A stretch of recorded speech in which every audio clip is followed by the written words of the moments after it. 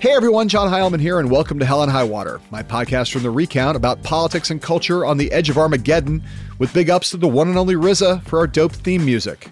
In the course of the past month, as Joe Biden faced his first foreign policy crisis over his moves to withdraw all U.S. troops from Afghanistan ahead of the 20th anniversary of 9/11, there was one journalist above all that I wanted to bring on the show, a reporter, writer, and author whose work over those past 20 years on Afghanistan, Iraq, and the global war on terror has been peerless, and who'd been cranking out a series of searing pieces on Biden's planned conclusion of America's longest war since the spring, foreseeing the coming crisis at a time when the rest of us had precious little inkling of what was on the horizon, and who, in the midst of that crisis, also published an insightful essay about 9/11 and how that terrible event changed our country in ways large and small. So I said to the crack booking team here at Hell and High Water, crack booking team, the time has come. For the Tuesday before September 11th, let's get that guy on the show. And here we are on that very Tuesday, and here he is, George Packer. The state of our union is perpetually mired in the same partisan war that it's been for the last 10 or 20 years, and I'm bored with that, and I'm frustrated with that, and want to find a way out, but there doesn't seem to be a way out, so we keep on fighting the same old fight. If you're a reader of upmarket magazines or award-winning books on weighty topics from U.S. foreign policy to the unraveling of America, or both, you are likely familiar with George Packer, a staff writer for The New Yorker from 2003 to 2018, and currently a staff writer at The Atlantic. Packer is the author of The Assassin's Gate, America in Iraq, The Unwinding, An Inner History of the New America, for which he won the National Book Award, Our Man, Richard Holbrooke, and the End of the American Century, for which he was a finalist for a Pulitzer Prize, and most recently, Last Best Hope, America in Crisis and Renewal. Last Best Hope was published in June, and that was when I first started thinking that I needed to get a hold of George for a Zoom-side chat, because the book describes the fracturing of America over the past 40 years about as well and as interestingly and as provocatively as anything I have read in a long time. Packer's thesis, in short, is that our nation hasn't just fractured into two Americas, red and blue, Democrat and Republican, but that the national narratives espoused by those two Americas have further subdivided into four dominant stories that they use to explain the country, its identity, its history, and its aspirations, which Packer identifies as Free America, Smart America, Real America, and Just America. In our talk, Packer and I chopped up those narratives, as well as exploring the intriguing reality that Joe Biden ascribes to none of them and instead holds dear a different, fifth narrative, which Packer dubs Equal America. We also, of course, went deep on Afghanistan and what Biden's handling, or as Packer sees it, his mishandling of it, tells us about Biden's foreign policy, his worldview, and his character. And we finished up by discussing 9/11 and whether what happened at the Capitol on January 6th of 2021 represents an even greater threat to our democracy and our way of life than what happened at Ground Zero in September of 2001. On all of these topics, the conversation is engrossing and bracing and sometimes unnerving, as Packer reminds us that the end times apocalyptic vibe of the past 2 years didn't come out of nowhere, that it's the result of 2 decades worth of intense turmoil, foreign and domestic. 2 decades that saw way more than their share of hell and high water. Last night in Kabul, the United States ended 20 years of war in Afghanistan, the longest war in American history. When I was running for president, I made a commitment to the American people that I would end this war. And today, I've honored that commitment. It was time to be honest with the American people again. We no longer had a clear purpose in an open-ended mission in Afghanistan. After 20 years of war in Afghanistan, I refuse to send another generation of America's sons and daughters to fight a war that should have ended long ago. So there he was, Joe Biden, the day after, as we call it, the day after the war in Afghanistan officially came to an end. And we're here on Hell and High Water with George Packer, maybe the single person I most want to talk to about this. Maybe Joe Biden I'd rather talk to you about than you, George, but it's great to have you here. So thanks for doing the podcast. Thank you. Have you been writing about Afghanistan for 20 years? It feels to me like you've been writing about Afghanistan practically since this started. Less Afghanistan, I guess, than Iraq at the beginning. In the first 5 or 10 years of the 20-year war on terror. Afghanistan, much more, starting in 2009. Made 3 trips there, wrote a book about Richard Holbrooke, who was Obama's man on Afghanistan, and wrote a profile of Ashraf Ghani in 2016, and followed the events of the last few months, really, pretty closely. Starting in March, I was writing a series of pieces saying, this is coming to an end. It's going to happen faster than we imagine. There are tens of thousands of Afghans who have staked their lives on trusting us and our promises, and we have to get them out. I've read those pieces, all of them, I think, starting from the spring and running straight through the summer all the way into the maw of this crisis in August. And, your focus, George, has been consistent through every one of those pieces, kind of laser focus on the moral issues related to America's allies and particularly the Afghans who helped America over the course of the past 20 years of conflict. But before we get to that super important set of issues, let's just start with the larger kind of overarching precursor question about the big decision here, the macro decision, which is, do you agree that it was time to end the war? Joe Biden, Donald Trump, the majority of Americans, regardless of what they said about the handling of our departure from Afghanistan, they all had a consistent agreement on that big question, that it was time to go. So the question, I guess, is, do you agree?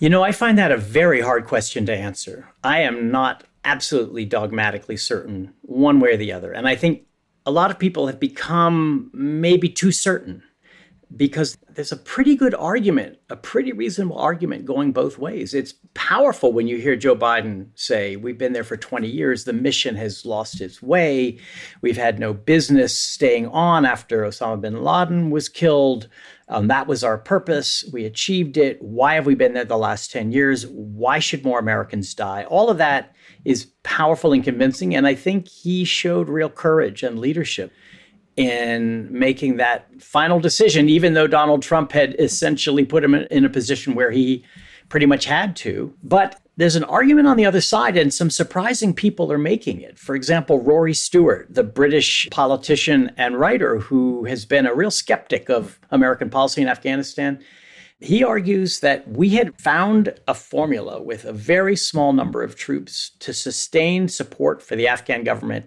which at least allowed enough breathing room that what we did achieve, which is essentially the beginnings of a new society, of a new generation of Afghans who really for the first time experienced something like a modern life, a life of freedom, of being able to find their own way and pursue their own dreams.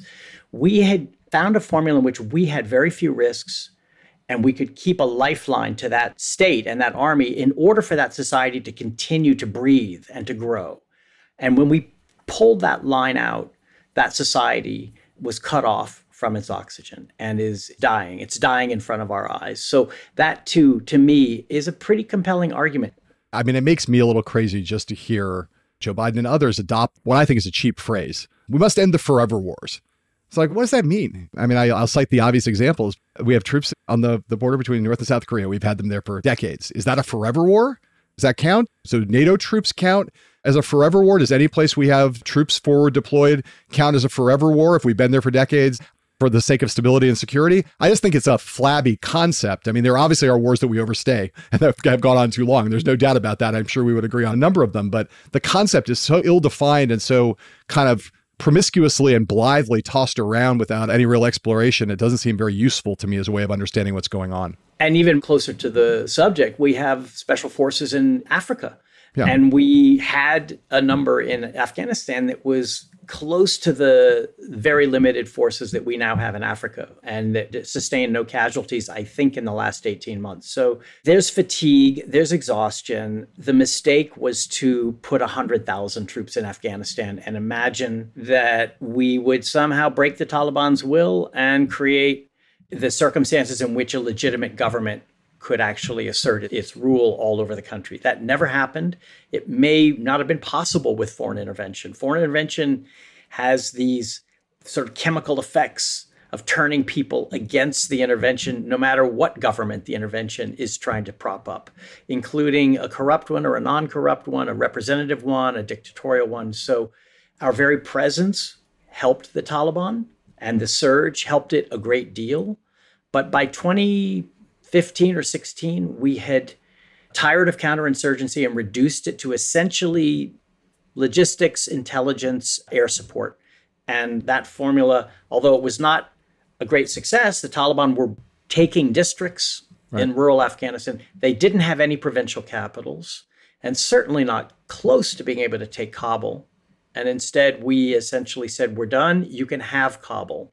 And the Taliban themselves were shocked and didn't want Kabul. They were not ready to go in. They wanted to stay outside. They were actually afraid of Kabul. Yeah. And I think the reason is there are 5 million people in that city, and most of them are hostile to the Taliban, and the Taliban know it. And most of them are living a life they've never lived before, and that the Taliban understand is a kind of a threat, even if it's not armed. It's an unarmed threat to their ability to control the country.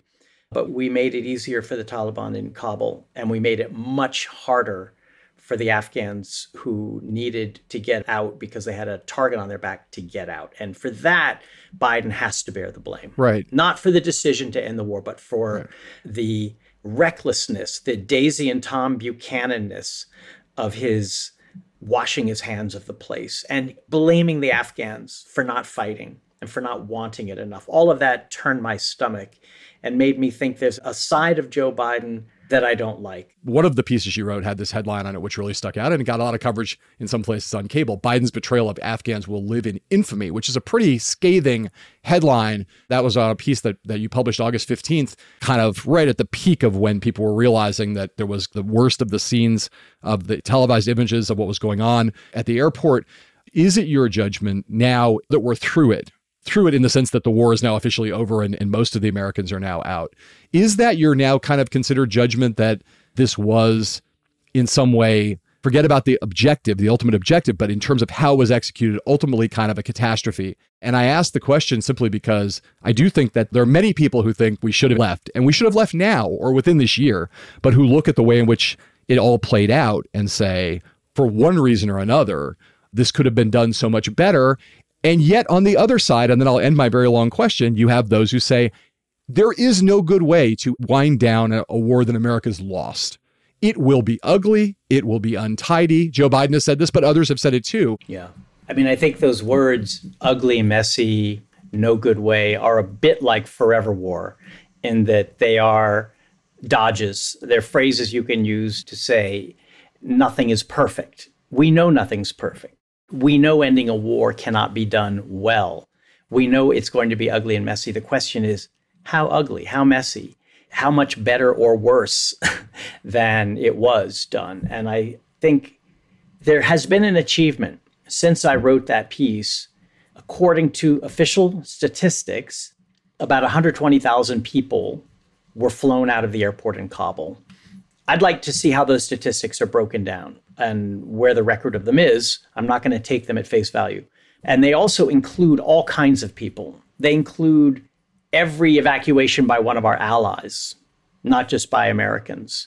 They include Americans themselves. They include foreign nationals, and they include Afghans. From what I've seen, the number of Afghans is about 60,000, about half of that number. 60,000 Afghans.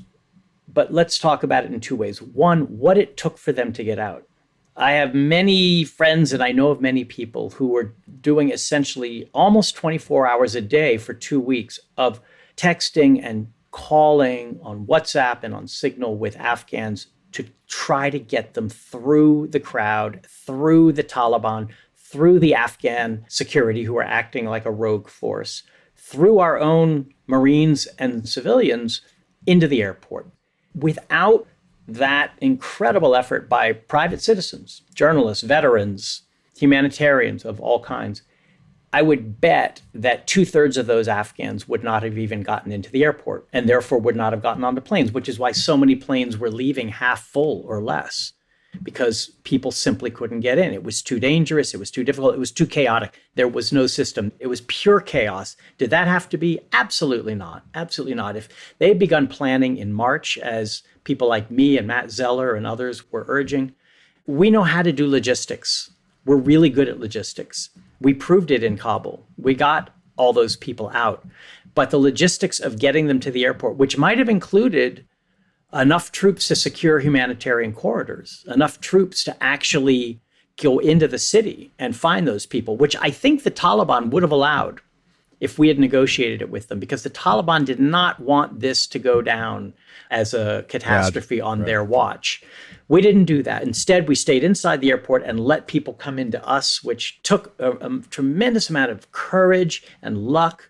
In a lot of cases, the strong got through and the weak did not. Old people, sick people, people with small children couldn't make it. Right. So what kind of evacuation is that? That's the first half of it. The other half is, who have we left behind? Do we know? Every day, more numbers come out, more individual stories, more groups. Afghan women soldiers, I know American vets who are trying to get them out, largely unsuccessful. You can imagine how big the target is on their backs. So before we congratulate ourselves on a really amazing logistical feat, which all those flights out of Kabul airport were, let's look at the consequences of the failure to plan and of the policy decisions and non-decisions that led to the chaos at the airport. I'm not going to give Joe Biden a pass on those. Yep. Yes. And so now to come to my other thread, which spools out very nicely from this, right, which is I've known Joe Biden since 1987 and am a pretty thorough student of him. And I had never looked at this history. So when you wrote about what Biden's position was in 75, right? Yep. When the question of what should be done about South Vietnamese allies of America's who had fought in the disastrous war that was Vietnam alongside Americans, should they be welcomed into America or not, the refugees? And I remember being a child and we heard the stories of the Vietnamese boat people coming across and being welcomed into America. These were great stories. That Joe Biden at the time, you remind us in more than one of your pieces, was dead set against that, said he would do anything, pay any price to get all the Americans out, but not a penny for any of the South Vietnamese. Not for one, not for 100,000. I was stunned in some ways to read both the historical thing. The analogy is in some ways perfect, especially since Biden then raised it by making the point about how this is not Saigon. You know, these seem to me not off point. And to speak to something about character and about principle with respect to this kind of issue, I'd like to hear what you think about that. Well, in 75, Biden did not oppose refugee entry into the U.S. He was mildly in favor. What he opposed was spending a single dollar or risking a single American life to help evacuate our South Vietnamese allies in the last weeks of the war. And it was Gerald Ford in the Oval Office who was pleading with Biden and a group of other senators to appropriate money for this. And of all the people in the room, Biden, first-term senator from Delaware, was the most brutally frank in saying, why should we? We owe them nothing. We have no moral debt to them. And he said the same thing on the floor of the Senate a week later. And Ford said, but we've always been a country that helped people flee from oppression. The Jews of Europe, which of course we did not do much to help. Refugees from communist Cuba, et cetera. Soviet Jews. Why not these people? And Biden said, I just don't see it. I'm not going to risk an American life. Very similar language to what he's been using these last few weeks. And then fast forward in 2010, Richard Holbrooke's diary, which I reproduce in my book. I have a long section in which you're hearing directly in the first person from Holbrooke, splicing together diary entries, recorded that he went in to see Biden in like October of 2010. This is during the surge, which Biden opposed, as we all know. And Biden said, I want all of our troops out. And Holbrooke was confused. He said, you mean leaving a residual force, which you've always talked about in the Situation Room? Biden said, no, every last troop. We don't belong there. We need to get out. So this was 10, 11 years ago. Holbrooke said, but what about the women of Afghanistan? What about the people who've helped us and counted us? What are we going to do about them? I'm not going to send my boy back there, meaning Bo, to fight for women's rights. That's not what we're there for. It won't work. He was sort of saying to Holbrooke, politically, the American people will not accept that. Right. And Holbrooke kept pressing it and reminding him of the history behind this in Vietnam. And then Biden sort of rose out of his chair and exploded and said, fuck that. It doesn't matter. Nixon and Kissinger got away with it. In other words, we abandoned the Vietnamese in 73 with a peace deal that essentially left South Vietnam exposed to North Vietnamese invasion. And no one blamed Nixon or Kissinger because people wanted the war to be done. And you could similarly say no one blamed Gerald Ford for the chaotic evacuation of Saigon. He didn't lose in 76 because of the helicopters leaving the rooftops in 75. Right. And I don't think it's going to hurt Biden either. So what do we learn about Biden from this history? One thing, he's a politician, and he judges foreign policy in part, and largely, I'd say, by how he thinks his constituents think about it. And he knows his constituents, the American people, are tired of the war in Afghanistan and want to be done with it. And being done with it is sort of the beginning and the end of his policy on Afghanistan. And regardless of how we're done with it and who's left behind. But the other thing it shows us is a kind of parochialism. He is Joe from Scranton. He's very good with union steelworkers. He's very good with cashiers. He knows how to talk to the American people, how to speak the language of the middle class and the working class. And that's why he's had such success as a politician. It doesn't seem like he's all that interested in the cashier in Kabul or the food peddler in Kabul. That seems like it's almost beyond his scope of interest. It's weird, though, John, because, in the 90s, he was a strong proponent of intervention in Bosnia. He really felt the genocide of the Bosnian Muslims keenly and wanted us to intervene with NATO air power. I don't know whether that was a little detour or what, but it seems like there's a through line of not being particularly moved by stories from abroad that would move him here at home.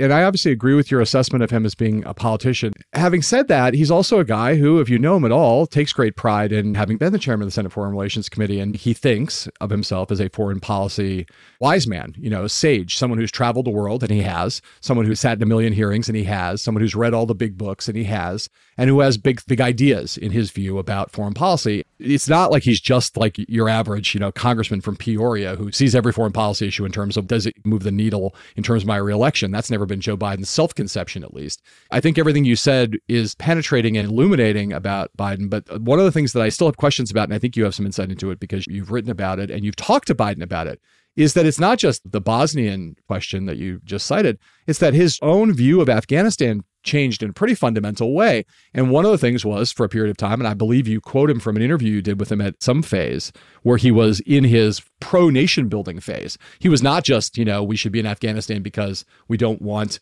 it to become a safe haven for radical Islamic terror or for Al-Qaeda in particular or ISIS or whoever, but we should be there to try to create some kind of a democratic society and to provide a kind of freedom for Afghans and for the women and the girls and all of that. And then he changed. And now he is in a completely different place. And I want to play one piece of sound and then ask you to talk about what you think happened that changed Joe Biden from where he was in Afghanistan in the early part of the new century to where he has been since the Obama administration, which is where he is today. But let's play this one piece of sound, you guys, where Biden talked last Tuesday about what were the lessons, what were the mistakes. As we turn the page on the foreign policy that has guided our nation the last 2 decades, we've got to learn from our mistakes. To me, there are 2 that are paramount. First, we must set missions with clear, achievable goals, not ones we'll never reach. And second, we must stay clearly focused on the fundamental national security interest of the United States of America. This decision about Afghanistan is not just about Afghanistan. It's about ending an era of major military operations to remake other countries. So there it is. My question was, what changed? Number one. Yeah. And number two, relatedly, is this the beginning or is that the early phases of what we will come to one day think of as the Biden doctrine, whether he is in office for 4 years or for 8? It's remarkable to hear him. I mean, he just enunciated essentially what's called realism. We should give up any notion of a value-driven foreign policy. We should give up any idea of transforming other countries, and we should stick to pretty narrowly defined national interest, which is what George Bush ran on in 2000. It's been a kind of recurring theme in American foreign policy after we've lost wars. I interviewed him in 2003 or 4, and he was at the height of his nation-building energy. He told me a story of going to Kabul earlier, like around 2002, and being in a cold, ill-lit schoolroom talking to a group of Afghan school children, including girls, and one girl stood up and said in English, "You cannot leave us. You have to stay here. I want to be a doctor. You have to stay and fulfill your promise and let me become a doctor." And Biden was tremendously moved by this. And he basically told that girl, "We won't leave." And he told me, "We cannot leave. We can't just let the chips fall. We have to do what we can in order to create a society, or let the Afghans create one in which that girl has a chance. Otherwise, what are we doing there other than looking in vain for Osama bin Laden?" So he was all for nation building. He wanted George Bush to start spending a lot more money. I think he even used the phrase a Marshall Plan for Afghanistan. I interviewed him again 2 years later. And what had happened in the meantime is the Iraq War. And he was in perceptible pain and confusion, and really wrestling with himself. How did this go wrong? What did I get wrong? Because, of course, he supported the war and voted to authorize it, even though as the chair of Senate Foreign Relations Committee, he did ask some very hard questions about the aftermath, and he was very thoughtful about the aftermath. Still, he knew that he had some blame to bear. And I think at that point, I was catching him in transition. And the next I heard from him, it was not in person, but it was when we learned that he was the naysayer in the Obama administration, calling for not more troops, but fewer troops, not more nation building, but no nation building, a simple counterterrorism operation with about 3,000 very carefully chosen troops. And I think Iraq was so devastating for Biden and undermined his confidence in maybe his own judgment, but certainly in American power, that he kind of went to the other extreme, from one to the other.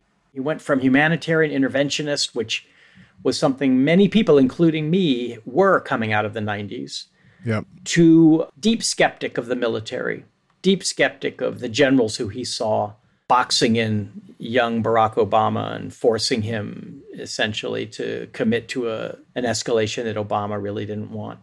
And I think he never got over that. And then there's his son, whose service is always on Biden's mind when he talks about the military. And whenever he says, "God, protect our troops," you feel that he's saying, "I wish God had been able to protect my own son." Apparently, when he went to see the families of the 13 Marines who were killed in the suicide bombing at the Kabul airport, he mentioned Beau Biden many times, to the discontent of some of those families. But some veterans have said to me, if he really cares about the troops, he would not leave Afghanistan in a way that's going to traumatize us, is going to add to our trauma for the rest of our lives. The troops at the airport who are going to never forget the faces of the Afghans outside the gates. So I think he swung to a position of maybe narrow realism in foreign policy doctrine, and my job is to protect the troops, and did it in a way that kind of lost some of the imagination and some of the heart and soul that Biden seemed to show back in the late 90s and early 2000s. It's fascinating to me that an issue like this, one of the very few issues on which Donald Trump and Joe Biden agreed, and that before a month ago, there was broad, and still on the ultimate end game, still broad bipartisan support. A rare issue in America where the public agrees. The war in Afghanistan must end. Trump supporters believe it. Biden supporters believe it. And yet here we are having another one of these very pitched, very partisan, very bitter arguments about it when the moment came and Joe Biden did exactly what Donald Trump said he wanted to do. We now have yet another one of these, essentially a culture war around a foreign policy issue. And that leads us directly into some of the big themes of George Packer's fantastic book, published a little bit earlier this year, Last Best Hope, America in Crisis and Renewal. We're going to dig into that after the break with George Packer here on Hell and High Water.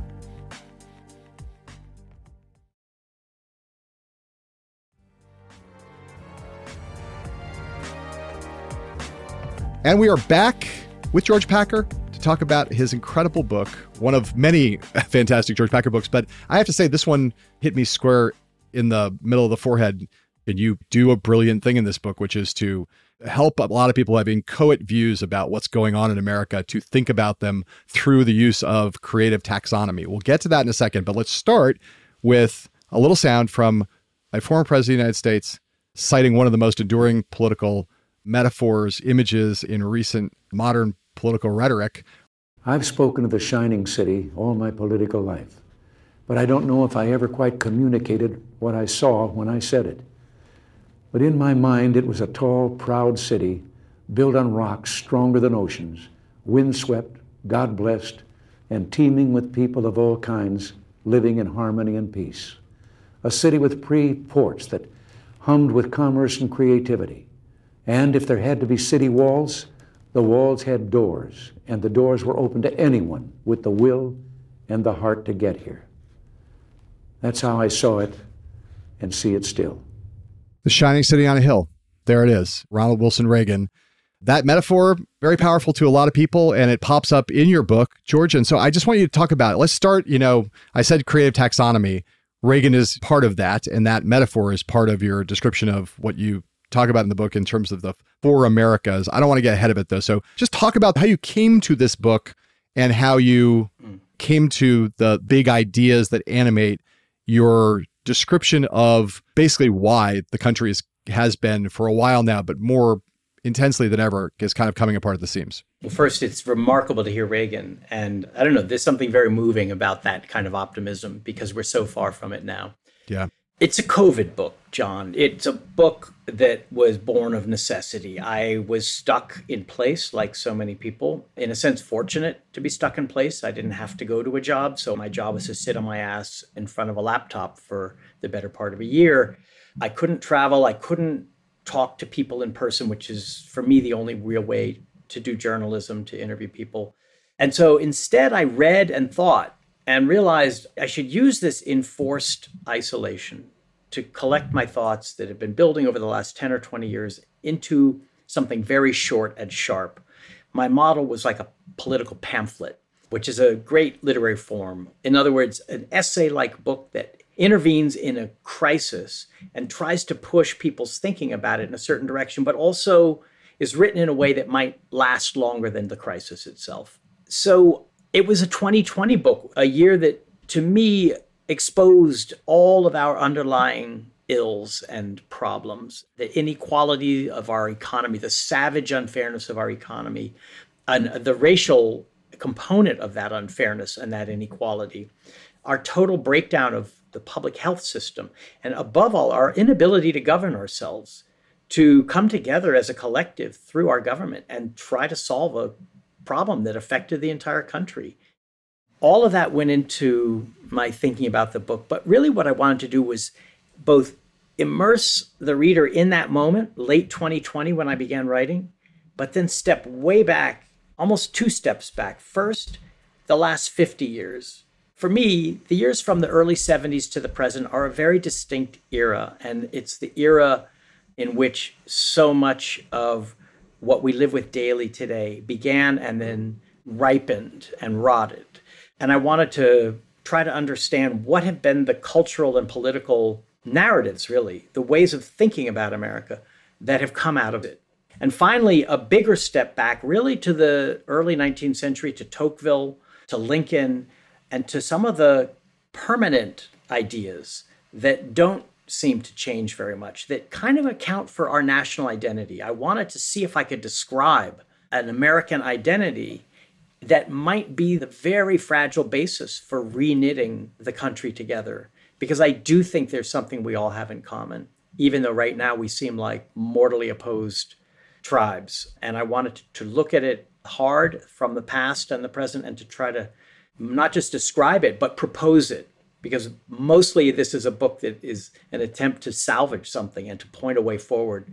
So you wrote a book, a much heralded and justifiably heralded book that came out in 2013 that was called The Unwinding, An Inner History of the New America. That book won a National Book Award and was a deeply reported book, a book that did what you just described not being able to during COVID, where you were around the country writing about various pockets of America, representative subcultures, and really larger than subcultures, big tributaries within the culture to kind of really talk about what had happened in America from, I think we all sort of date this to the early 70s on, when a bunch of economic, technological, social, demographic changes started to make what you referred to as the new America in that book. I think about this book as being a little bit of a sequel to that book, coming kind of directly out of it. It's 8 years later. All of the trends that you wrote about in The Unwinding have only accelerated. And now you're kind of writing, and without being able to report in the same way, trying to put more of a thematic and theoretical framework around that work. They seem to me to be companion books. I'm curious whether you thought of them that way, number one. And then number two, let's just get into the four narratives that you alluded to a second ago, because that is the theoretical framework, the taxonomy that I referred to earlier, that I think is super illuminating. There's also a fifth narrative. We'll get to that a little later on. Tell me whether, first of all, you think this book is very much a sister companion in a way to The Unwinding. It absolutely is. You couldn't have put it better, John. The Unwinding was essentially the findings of much reporting and much travel. And this book is more like an essay, and it is absolutely an attempt to distill the findings of The Unwinding. And I'd been thinking for a couple of years, the taxonomy, the four narratives, came to me really over the Trump period. Trump was, for me, the revelation that we are not just red and blue. The easy way of seeing the division of the country, and a true way. Every election confirms it. But Trump showed other things were dividing us even more profoundly on either side of the red-blue divide. So we can go through the narratives, and I can talk about how they show that. But the first is exactly what you played earlier. It's Reagan's vision of a country of free people, which I call Free America. In that speech, he makes it sound like an America in which I would be really happy. The doors are open. We're receiving people from around the world who only need to have the energy and the values to come here and be part of this beautiful city. It's irresistible. The reality of Free America was essentially economic freedom, which Reagan doesn't really talk about in that wonderful image, but it was basically low taxes, deregulation, small government, essentially getting government out of our lives so that Americans could pursue their entrepreneurial fortunes unencumbered without the government telling them, no, you can't pollute that stream. No, you have to pay 60% in marginal tax rates, et cetera. It did not live up to its promise because the shining city on the hill was actually at least two cities. One, getting richer all the time, no matter who was president, no matter what the economic cycle, the business cycle, boom or bust. Rich beyond belief, rich to the point of Gilded Age levels. And the other city was slowly or not so slowly withering away. And I don't just mean poverty, I mean the way of life of essentially blue collar and middle class America, where a high school degree and a decent set of values was enough to have a solid future for yourself and your children. That has disappeared. And it disappeared for a lot of reasons, but partly because of Free America, which tore out some of the foundations of a decent middle class life. Some of the government support, some of the union support, which Reagan was hostile to. So when people voted for Reagan, I don't know that they knew they were voting to get rid of labor unions and to get rid of the social safety net and essentially to get rid of a life in which people of modest means and modest education could feel that they were fully equal citizens. But that's what happened. So Free America, the most politically powerful of our lifetime, John. I mean, It set the terms that we lived with for decades. Totally. Democrats and Republicans alike had to live within those terms. That's why Bill Clinton had to say the era of big government is over. The dominant narrative of the period that we're talking about here, which is to say, again, that sort of post-60s, post-Watergate, post-Vietnam, post-Vietnam, post the breaking of the OPEC crisis, all of the stuff that happened, that post-70s period, the 70s changed everything.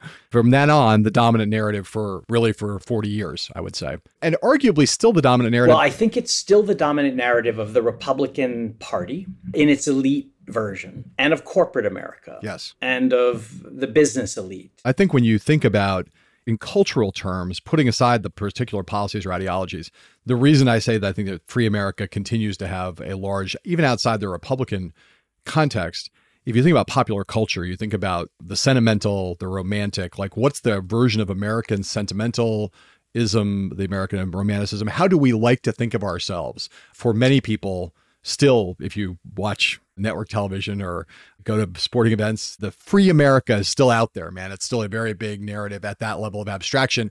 But I would say of the four, and I'll invite you now to speak of the smart America, that's the competitor for the dominant narrative strand in our culture and also in our politics, I would say, because it's the dominant narrative of the Democratic Party, or at least has been for the last 20 or 30 years. Exactly. Yeah. Smart America, I think of as Bill and Hillary Clinton's America. It's Barack Obama's America. It's what has come to be called the meritocracy, the narrative that says your talents and your effort will be rewarded. And essentially, the economy rewards the good. It's connected in that way to free America. It's very much shaped by the sense of a land of opportunity and people who work hard, et cetera, should make it. Except the emphasis in Smart America is on education, not on business entrepreneurship. It's on going to the right schools, getting the right education, doing well on standardized tests, going to the right university, which is a crucial event in the life cycle of Smart America, and then getting into the right profession, generally professions that have been the central ones in the economy of the last 40 years: technology, finance, law, and engineering, consulting, architecture, and journalism, you could say, is part of Smart America too, and academia. So it is the narrative of educated professionals. And it has become, as you said, John, the core narrative of the Democratic Party in the 90s, I think. The Clintons and the shift of the party away from blue-collar workers and the working class generally toward the values and the fundraising of professionals and the sort of openness to the world, to new things, to technology, to globalization, the value put on knowledge, all of that changed the constituency of the Democratic Party in a really big way. And the party benefited and paid a big price, I think, both from that change. In 2000, Bill Clinton had a conference at the White House on the new economy, and the euphoria, if you look back at the speeches, is astonishing. Yes. Bill Clinton said, the internet will free more people from poverty than anything in human history. The internet will do that. It was part of the optimism of the 90s. But what's wrong with it? Basically, it has become a kind of class system of its own, where the promise of a meritocracy that welcomes all comers from all classes and all backgrounds really no longer applies, if it ever did, because families have figured out how to game it so that their kids are going to be the ones who make it. You're born a meritocrat today. It's very hard to become one from nowhere. In fact, I saw a figure that said it is just as hard today as it was in 1954 for a poor person to get into a top Ivy League college.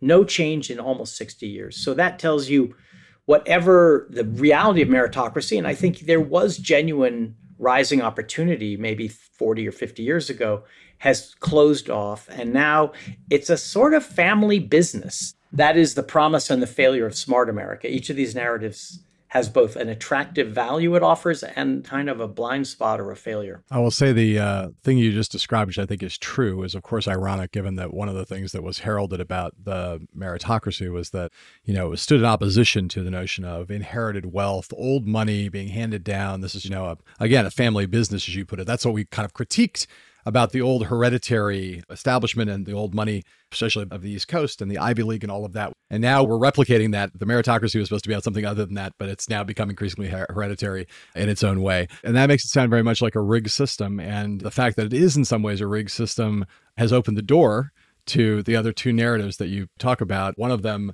is the real America, and I will put some air quotes around real in this context, but let's play one little bit of sound here. I wrote a book called Game Change, in which Sarah Palin, who was an early avatar of the real America, really the first who literally talked about real Americans as opposed to all other Americans in a very particular way.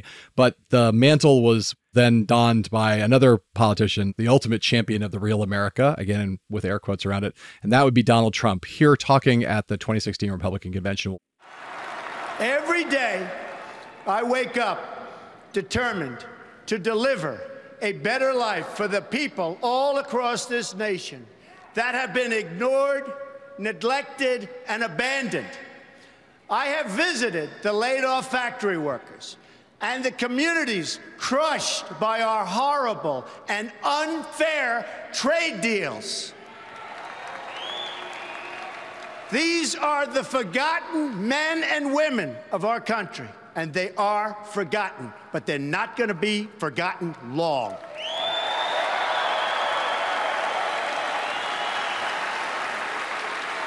These are people who work hard but no longer have a voice. I am your voice. It was such a crude speech, and I remember watching it in that arena in Cleveland and thinking it was a dark and an apocalyptic speech and crude and painted in the most garish kind of primary colors. But when you listen to it now, especially when you think about how little of that kind of talk came out of Trump in 2020, how far he got away from that message of being the tribune, you start to understand why he was beatable, because that was actually, for all of the things that we can mock about it, was a powerful message in 2016, and he lost track of it in a lot of ways over the course of 4 years. I mean, those lines, which you heard in person, were Trump's version of the Reagan words that we heard earlier. They were his best shot at a vision of America. In this case, no longer optimistic, in fact, deeply pessimistic, resentful, aggrieved, but a powerful appeal to a sense that people, the real American people, had been shoved aside. Peter Thiel, the billionaire Trump supporter, once told me that Mitt Romney came asking for money in 2012 when he was running for president. And Thiel asked him what his campaign was going to be. And Romney said, I think if we just get rid of Barack Obama, this country can do anything. And Thiel may have said, but certainly thought, that's a bad message because people think there's a lot more wrong than that.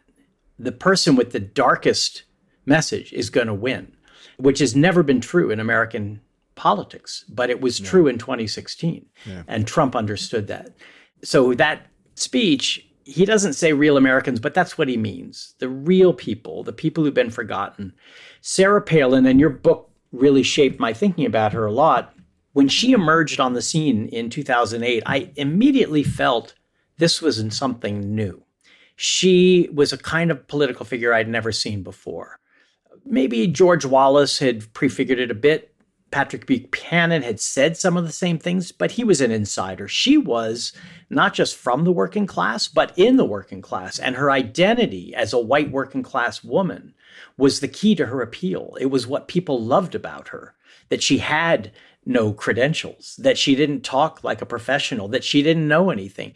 This stuff that invalidated her in our eyes and in the eyes of the McCain campaign people who found her, for her supporters was proof of her authenticity, her being real. And she said at a campaign stop in front of donors, which is where candidates tell the truth, I love being here with what I call the real America, with all of you patriotic, hardworking people who grow our food and teach our children and fight our wars. And that phrase became my tag for the third narrative. And Sarah Palin was the, as you say, the avatar, the John the Baptist for that identity. It became an identity. It was white identity politics of a kind that we had not seen at the national level. And Trump took it to the level of presidential power because he had lots of skills and talents that Palin lacked, and because the timing was not quite right for Palin, but it was right for Trump. So real America is white, Christian, heartland,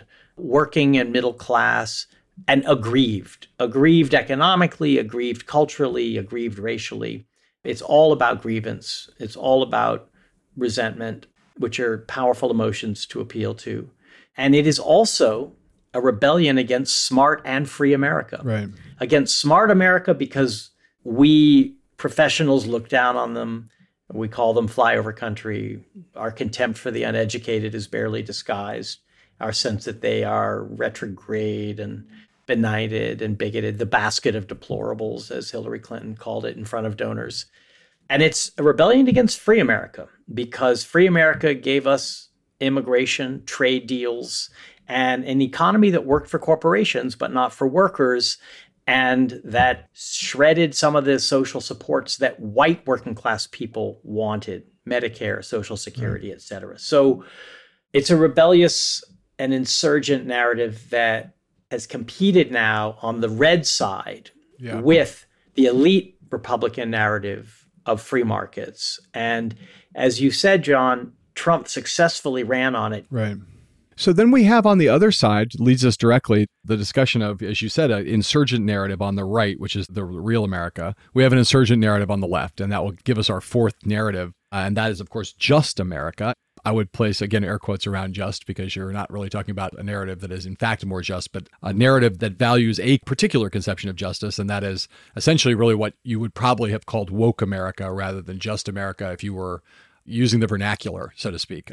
Just America is kind of its self-conception. Woke America is what its critics would call it, but that's really what you're talking about when you talk about just America. I wanted each of the narratives to be given the name it would give itself. Give itself. What is its own conception? You're exactly right. Yep. What is its sense of its own value? Free, smart, real. Those are values, and they're values that people who somehow follow that narrative subscribe to.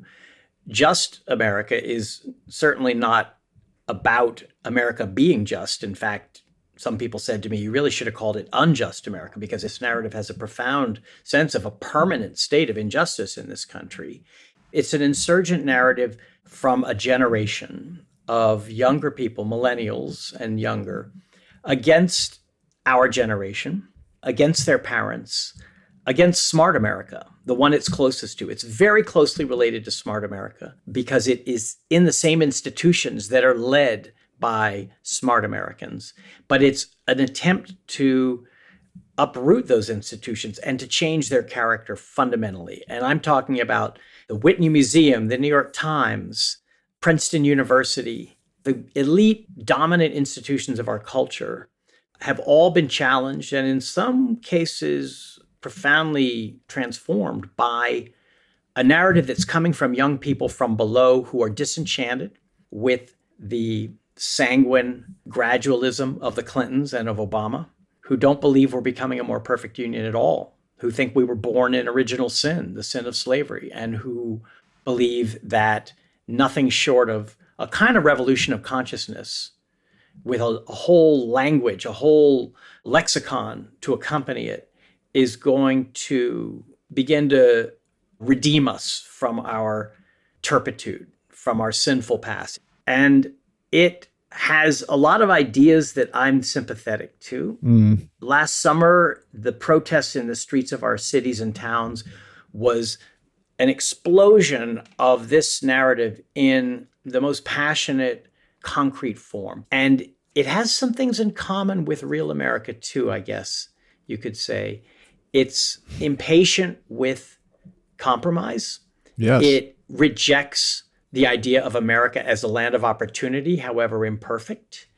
It instead has a very dark view of America and of American history. And it has a rigid set of ideas that are, let's just say, intolerant of critique and of reasonable argument. And instead, it insists through identity, through the assertion of an identity. Sarah Palin asserted one identity, and I think the young followers of Just America assert other identities, but it's identity that makes you right and that makes you just. And so in that way, it's illiberal. It undermines the values that I think of as liberal values of individual freedom and equality, of reason and objectivity, of due process, of objective knowledge. So in all those ways, it's a challenge to some fundamental American self-conceptions. It's a revolutionary narrative. So we do want to pitch forward here eventually to talk about 9/11, the anniversary, of course, looming just a few days ahead of us. But in a way, this conversation does, in fact, pitch us forward because it leads to a discussion of the fifth narrative that I mentioned earlier, one that you, George, came up with after the book was published. And that discussion, the discussion of the fifth narrative, will carry us right where we want to go, or at least where I want to go, in terms of how we want to frame the conversation about 9/11. So we're going to do all of that. But first, we have to take a quick break, as always, to sell some consumer products to my favorite America. That would be greedy, consumerist, acquisitive, home shopping America. How's that for a narrative? maybe not my favorite America, but the America that keeps us afloat here at Hell and High Water. So we will do that. We'll play some ads, and then we'll come back and we'll chat some more with George Packer here on Hell and High Water.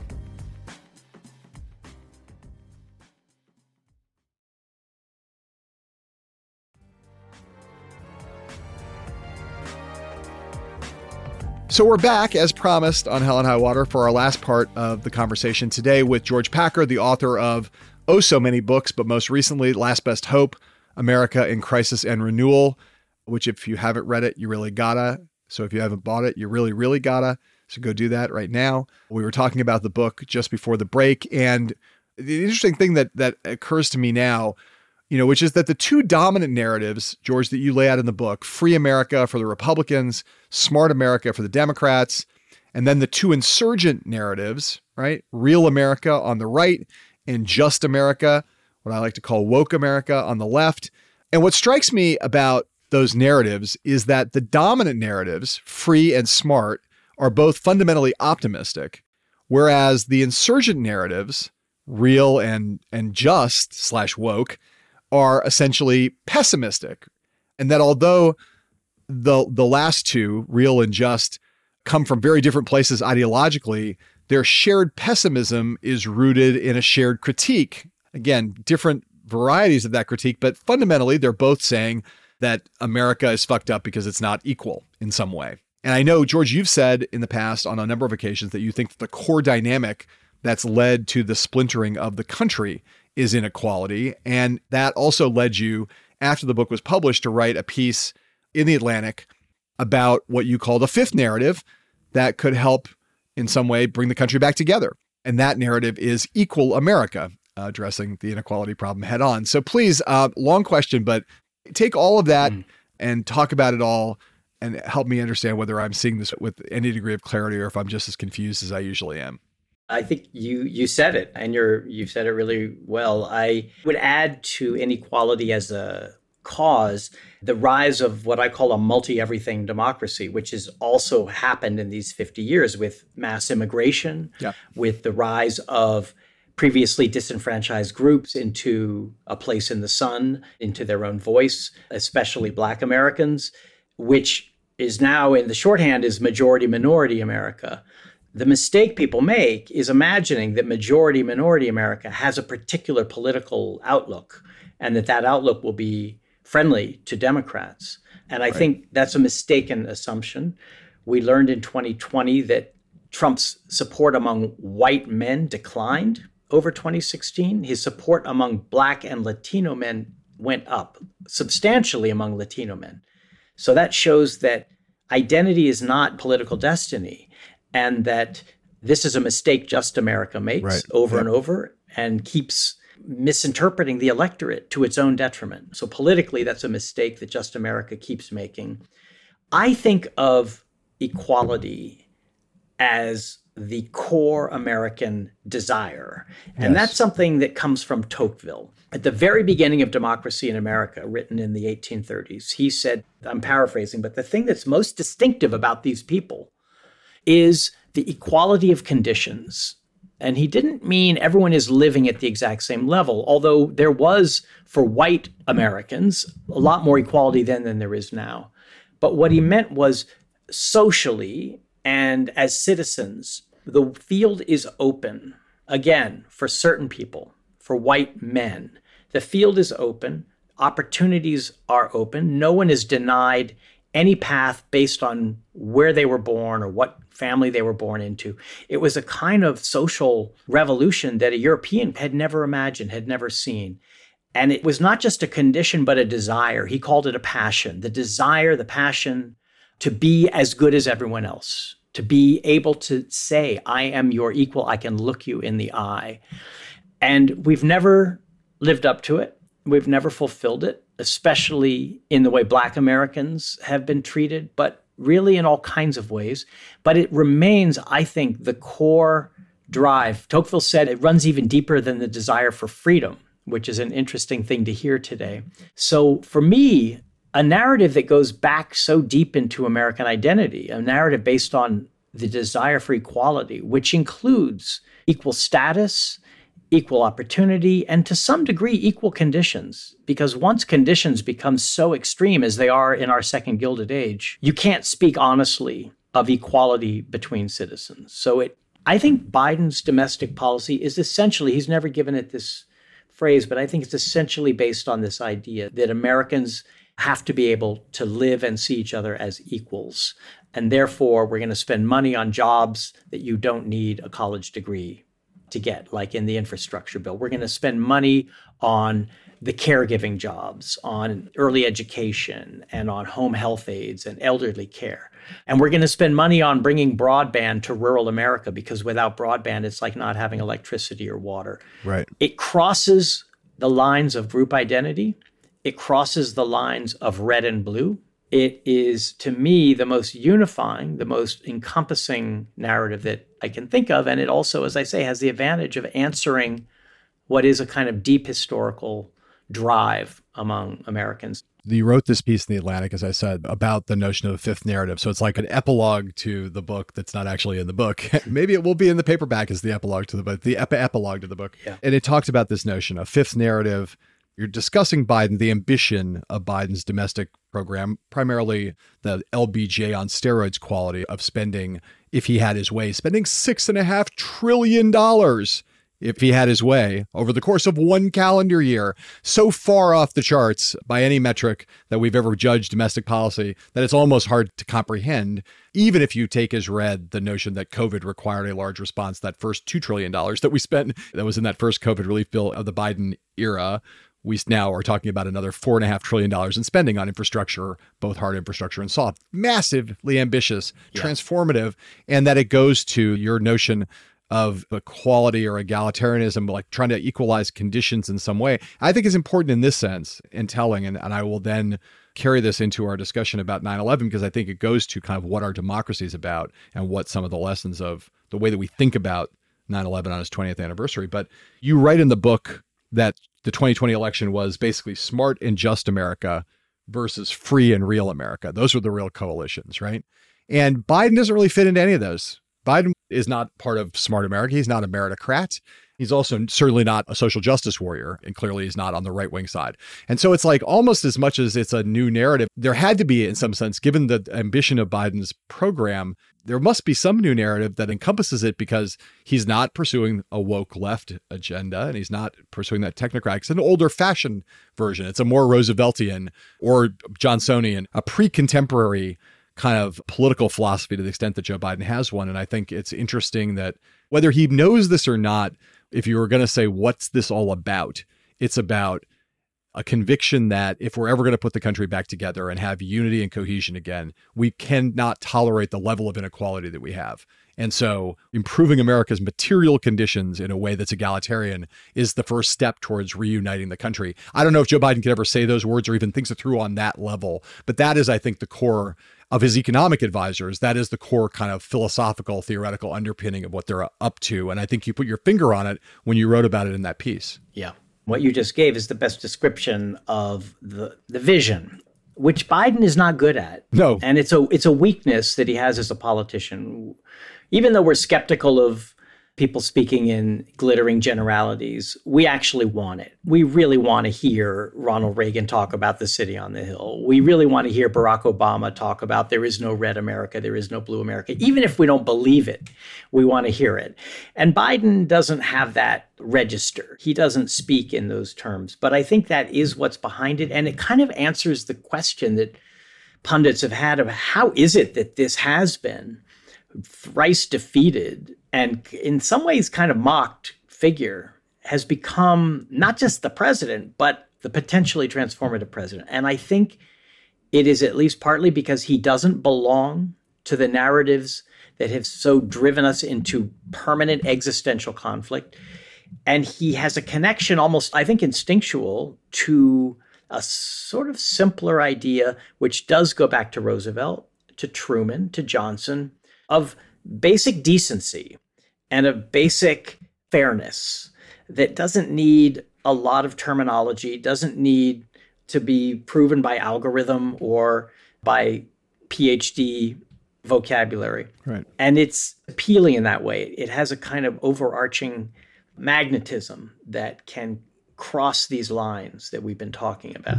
George, mentioning Obama and that famous speech, "There is no red America, there is no blue America, we're all one America," actually makes for a perfect transition to my final topic of the day, which, as I've been promising for a while now, is 9/11. And, you've written about 9/11 before. Recently, just a couple weeks ago in The Atlantic, you wrote this essay about the 20th anniversary of 9/11, the 20th anniversary, which is, of course, coming up at the end of this week.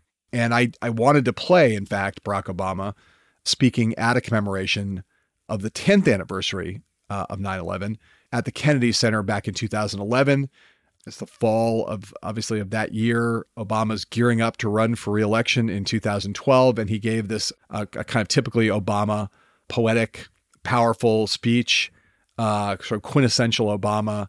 And I wanted to play this section of it because I think it goes to some of the larger themes that we're talking about here, not just about 9/11 and foreign policy and the war on terror, Iraq, Afghanistan, all those things that people think about in the context of 9/11, but also more fundamentally what Obama talks about here, which is about the sort of state of our democracy and in his conception, its durability. And what I would say now is a greater sense of its fragility and the challenges that fragility poses to Joe Biden and to all of us, really. But let's play Obama now, talking on the 10th anniversary of 9/11, and we'll get into all that stuff on the other side. Decades from now, Americans will visit the memorials to those who were lost on 9/11. And they will know that nothing can break the will of a truly united states of America. They will remember that we've overcome slavery and civil war. We've overcome breadlines and fascism and recession and riots and communism and, yes, terrorism. They will be reminded that we are not perfect, but our democracy is durable.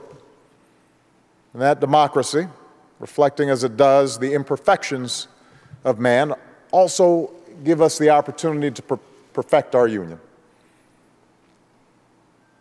That is what we honor on days of national commemoration.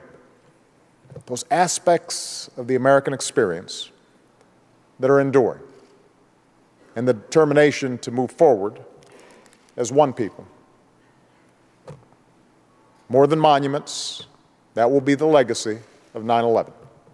So that's Barack Obama talking in a kind of beautiful and inspiring way about the durability of the American system, about how we've been tested and, in his usual way, the arc of the moral and political universe is long, but bends towards justice or bends towards more perfection.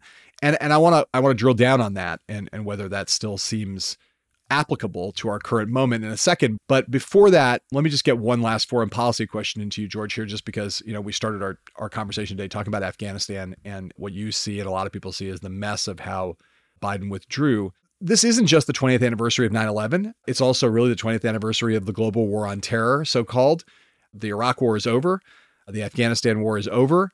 The deaths caused by radical Islamic fundamentalism and the terror campaigns that it spawned peaked, a decade ago. In some measure, a lot of people look at the 20-year war on terror and they say, man, this was a very costly thing. It cost lives, it cost treasure, it caused changes in our American way of life. But we won in some ways, or at least that the world that we now live in is not a world where people walk around in constant fear of radical Islamic fundamentalist terrorism. On the other hand, we now see the rise of ISIS-K in Afghanistan. We've just had a car bomb that killed 13 Americans in Kabul. And people are starting to talk about, with the Taliban back in control in Afghanistan, that maybe there will be a new surge in radical Islamic fundamentalist terrorism in that region. And we'll all find ourselves in a state of peril again. So I guess I ask you, taking the largest kind of 30,000 foot view over these 20 years and looking at the global war on terror, what do we make of it? Was it a success? Is it a success? Can we judge it in that way? When you weigh out all of the competing costs and benefits and assets and liabilities, what do we say at this juncture about the global war on terror? Well, when Zhou Enlai was asked how he assessed the French Revolution, he said it's too soon to say. Yeah. And I think it's too soon to say. It's very hard to assess this because, first of all, it's just so big and amorphous and complex. It has so many different aspects to it, both domestic policy, the homeland security, our daily lives, airports, police departments, surveillance, priorities, as you say, that were lost, including the big one, global warming. And then abroad, the wars, the lost lives, the failed effort to create stable, friendly governments in Iraq and Afghanistan. When you look at it that way, the war on terror was a failure. It was a big, costly failure because eventually it became an effort to remake the Islamic world, and we could not do that. We did not know how. We did not have the competence or the will or the ability. It was a success in the sense that for 20 years, we have not had anything close to another 9/11. And if you told me that there wouldn't be one on 9/12, I wouldn't have believed you because we all assumed it was just a matter of time. For an Afghan 25-year-old woman, there were 20 years in which we created the possibility for her to have a better life. And those 20 years were very important for that generation in Afghanistan and really in Iraq too, a little less dramatically. And now we've abandoned that. And so in a sense, we've left a failure where we had the beginning of a success. Maybe not a durable success, but you can't look those people in the face and tell them that that doesn't matter to us. It's very hard for me to think about how much we've abandoned in Afghanistan.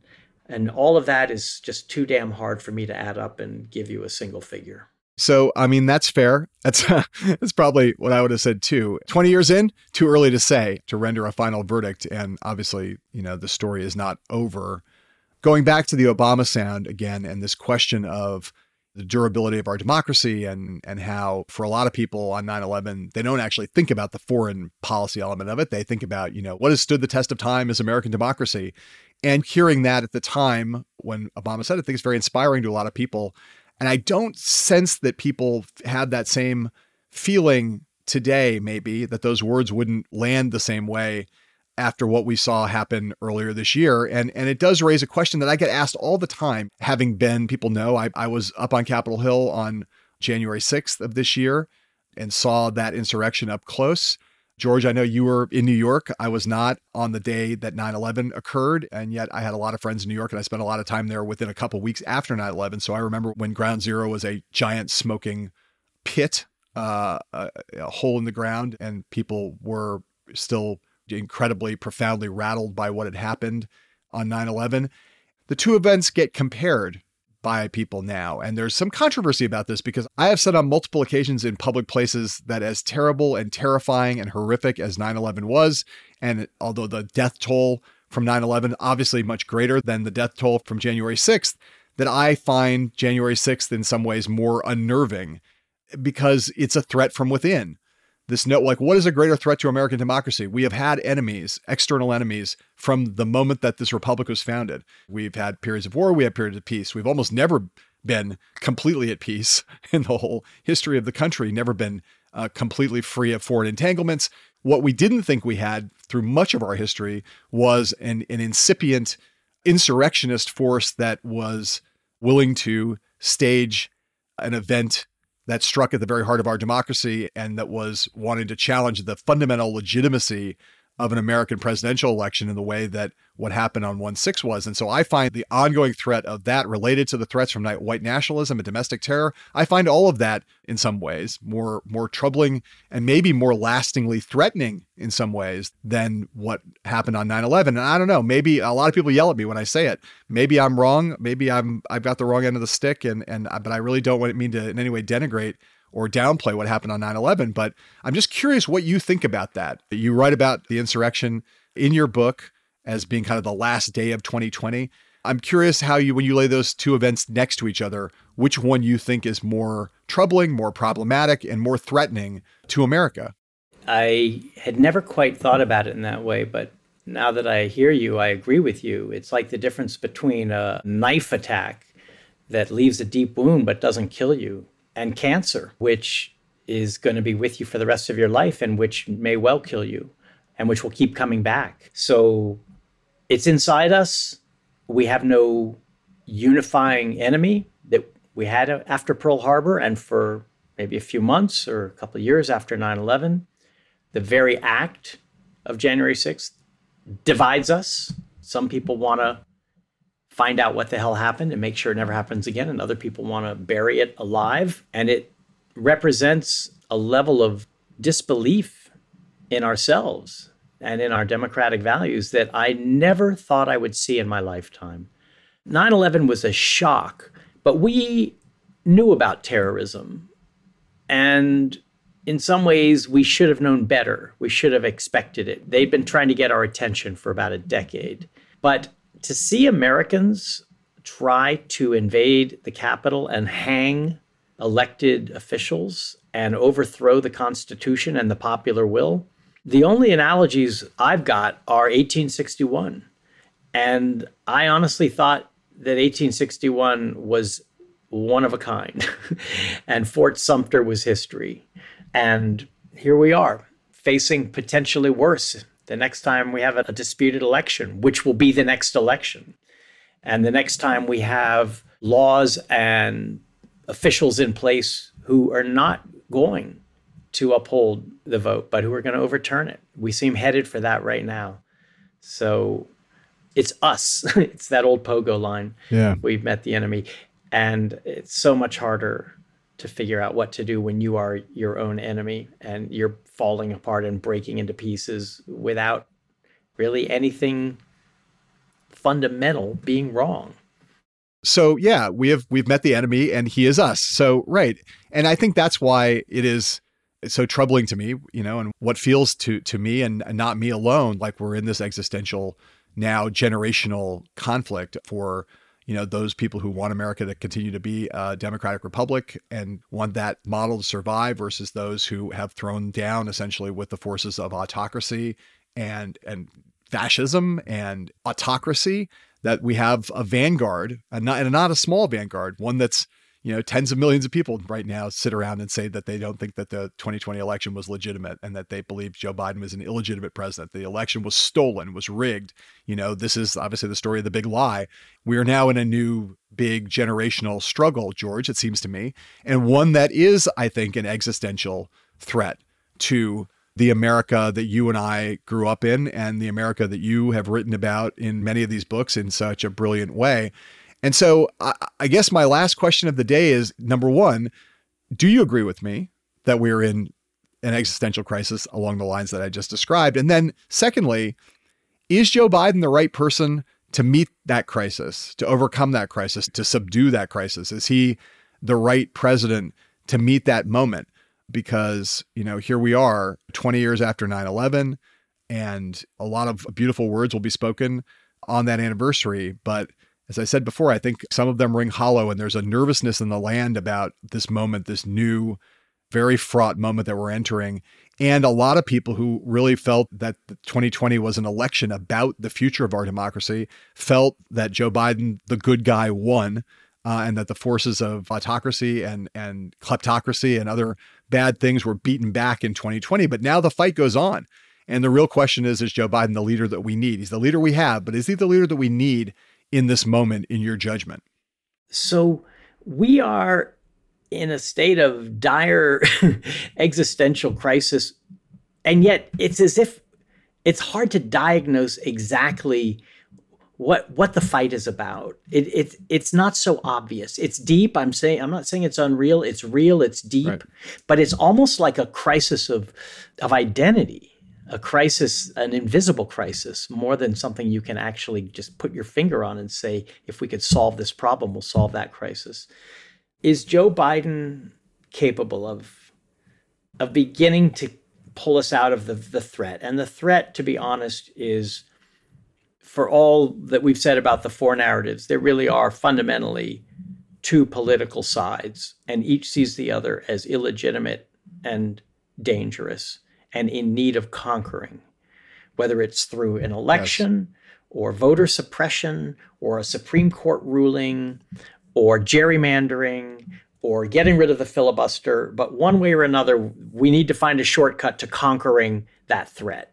And that is not a way a democracy can thrive or even survive, especially when one party has chosen a leader to follow who really doesn't believe in any of the democratic values that the country depends on and is ready to have them all overthrown for his own power, as we saw on January 6th. So that is a serious threat. And I guess a few months ago, I looked at Biden's, and even during the campaign, his speeches were so simple and somehow reassuring. We can do this. We're Americans.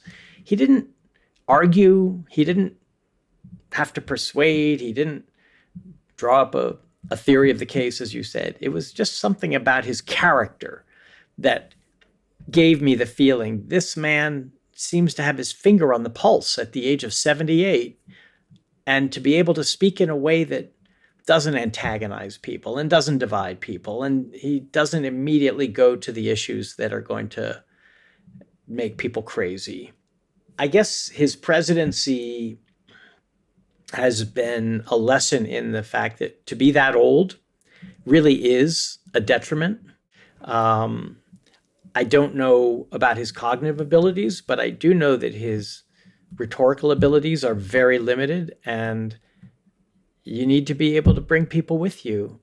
And his handling of the last days of Afghanistan, to me, was so bad that it showed a kind of dangerous void of leadership that may well go along with the fallibility, the frailty of being his age.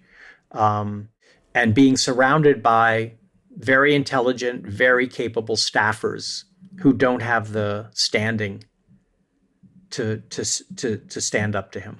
So I'm less certain of Biden as the answer than I was when I wrote Last Best Hope. But he's what we've got. We have to really, really want him to succeed. I think we do. And I think, one of the things we've talked about on this podcast, George, is like one of the worst things about our country right now is that after 20, 30 years of bitterness and partisanship and polarization, that, if you say you want Joe Biden to succeed, that you're considered some kind of a partisan hack. And my view throughout my whole adult life in this business has been, when George W. Bush became president in 2001, I thought the right thing was for all Americans to root for his success. And I would have said that, in any presidential election. If Mitt Romney had beaten Barack Obama in 2012, I would have disagreed with him pretty profoundly about a lot of things on the policy front, but I would have rooted for his success. And I think it strikes me as crazy that we now live in a country where rooting for an American president to succeed, especially one who's facing a fundamental crisis, where that's seen as a partisan act. But that is, unfortunately, the America we live in right now. And it's one of the most fundamental problems we have going forward. You have also addressed many of them in your books. I'm so thrilled that we had a chance to talk today at some length about all the writing you've done, both on the foreign front and the domestic front. We're really grateful that you took some time to spend with us today, and we got to go pretty deep on these topics. Everyone out there, go buy all of George Packer's books. And George, thanks again for taking the time to be with us here for a little while on Hell and High Water. John, I totally enjoyed it. We covered a lot of ground, and I'm beginning to understand how you get the characters in your books to tell you all the things that they tell you. Thank you for taking the time, George. George Packer, ladies and gentlemen, here on Hell and High Water. Take care.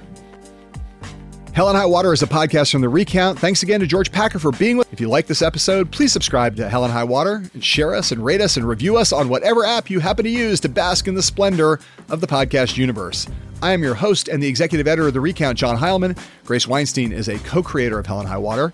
Aaliyah Jackson and David Wilson engineered the podcast. Justin Shermill handles the research. Margot Gray is our assistant producer. Stephanie Stender is our post-producer. And Christian Fidel Castro Russell is our executive producer.